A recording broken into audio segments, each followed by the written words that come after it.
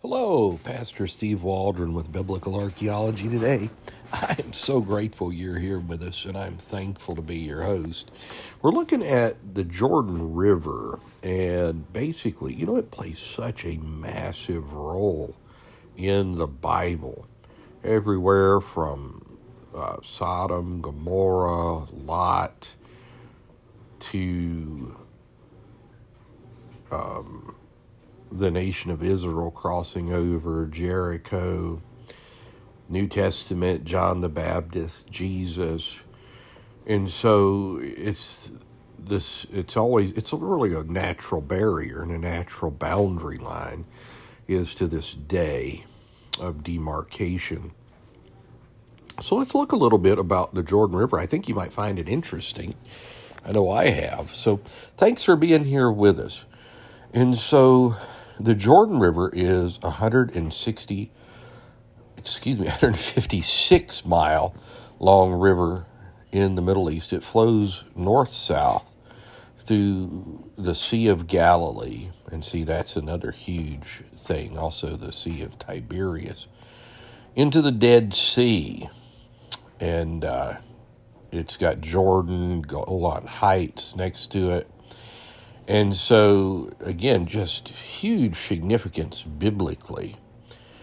And its source is the Anti-Lebanon mountain range at Mount Hermon in the Golan Heights. And starts at an elevation of 9,232 feet.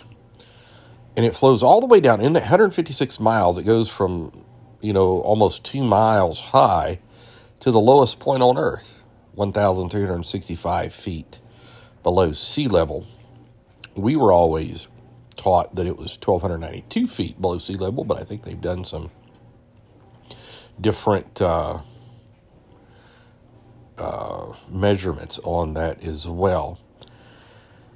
And so it starts off, up in the mountain, then the Hula Valley, which is probably under Lake Hula, looked at in so many of the biblical geographies that I look at and deal with. So let's read this. We're on Wikipedia, and it's fed by the Yarmouk and Zarqa rivers. Over its upper course, fed by the Hasbani River, Banias River, Dan River, and the Eyan River stream. The river drops rapidly in 47 miles, run to the once large and swampy Lake Hula, which is slightly above sea level. Exiting the now much diminished lake, it goes through an even steeper drop over the next 16 miles down to the Sea of Galilee, which is beautiful. I had the opportunity to spend some nights on the Sea of Galilee and go on boats on it, which it enters at its northern end. The Jordan deposits much of its silt it's carrying within the lake, which it leaves again near the southern tip at Dejanya Dam. I don't know a lot about Dejanya Dam. At that point, the river is situated about 210 meters below sea level. The last 120 kilometer, being dyslexic today for some reason, 75-mile long section follows what's commonly termed the Jordan Valley, which has less gradient. The total drop is another 210 meters.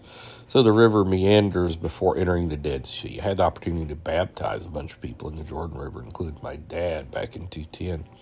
A terminal lake about 422 meters below sea level with no outlet. As the old saying goes, the reason the Sea of Galilee is teeming with life lets things in, lets things out. The Dead Sea is dead because it only gets things in and doesn't let things out.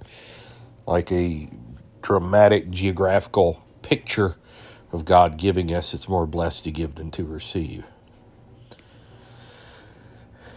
Its section north of the Sea of Galilee is within the boundaries of Israel and forms the western boundary of the Golan Heights. South of the lake, it forms a border between the Kingdom of Jordan to the east, Israel to the west. I'm going to read you just a little bit about its tributaries. It's the Eyan River, which you already mentioned, the Hasbani, the Dan, the Banias. South of the Sea of Galilee, the Jordan River receives the waters of further tributaries, the main ones both coming from the east Jordan are Yarmouk and Zarqaa. Smaller tributaries or side wadi side streams. This segment are north to south. Wadi al-Arab, Wadi Ziklab, Wadi al-Yabas, Wadi Kafjani, Wadi Rajib, that's Wadi Kafranjani, Wadi Nimran. From the west, Nahal Ravniel, Nahal Tavar, the Tabor stream, Nahal Yazikar, Nahal Harad, Nahal Bazik, Wadi el Malah, Wadi el Farah, Wadi Alja, Wadi Kelt.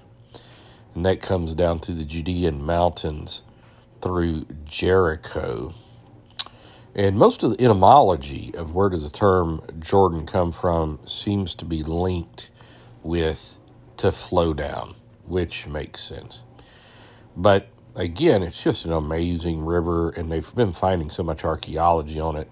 They really think they have found like the steps, kind of an ancient place where they would speculate John the Baptist would have led in baptizing. Of course, Jesus baptized disciples there as well, though he baptized not but his disciples. And it usually has some meaning of baptism. You've got the Joshua rocks, both in the river and outside the river. So much there. So just a little bit about the archaeology of the Jordan River. I don't think it would be replete when we're talking about things about Jesus, the life of Jesus, and the Bible specifically, unless we mentioned the Jordan River. So God bless you. Hey, thanks for being with us today. Please share with your friends, family, church family. Join us daily. Leave us a 5-star review. Helps people find us. And we'll talk with you later. We may have another podcast on tonight. Check it out and subscribe. God bless. Bye-bye.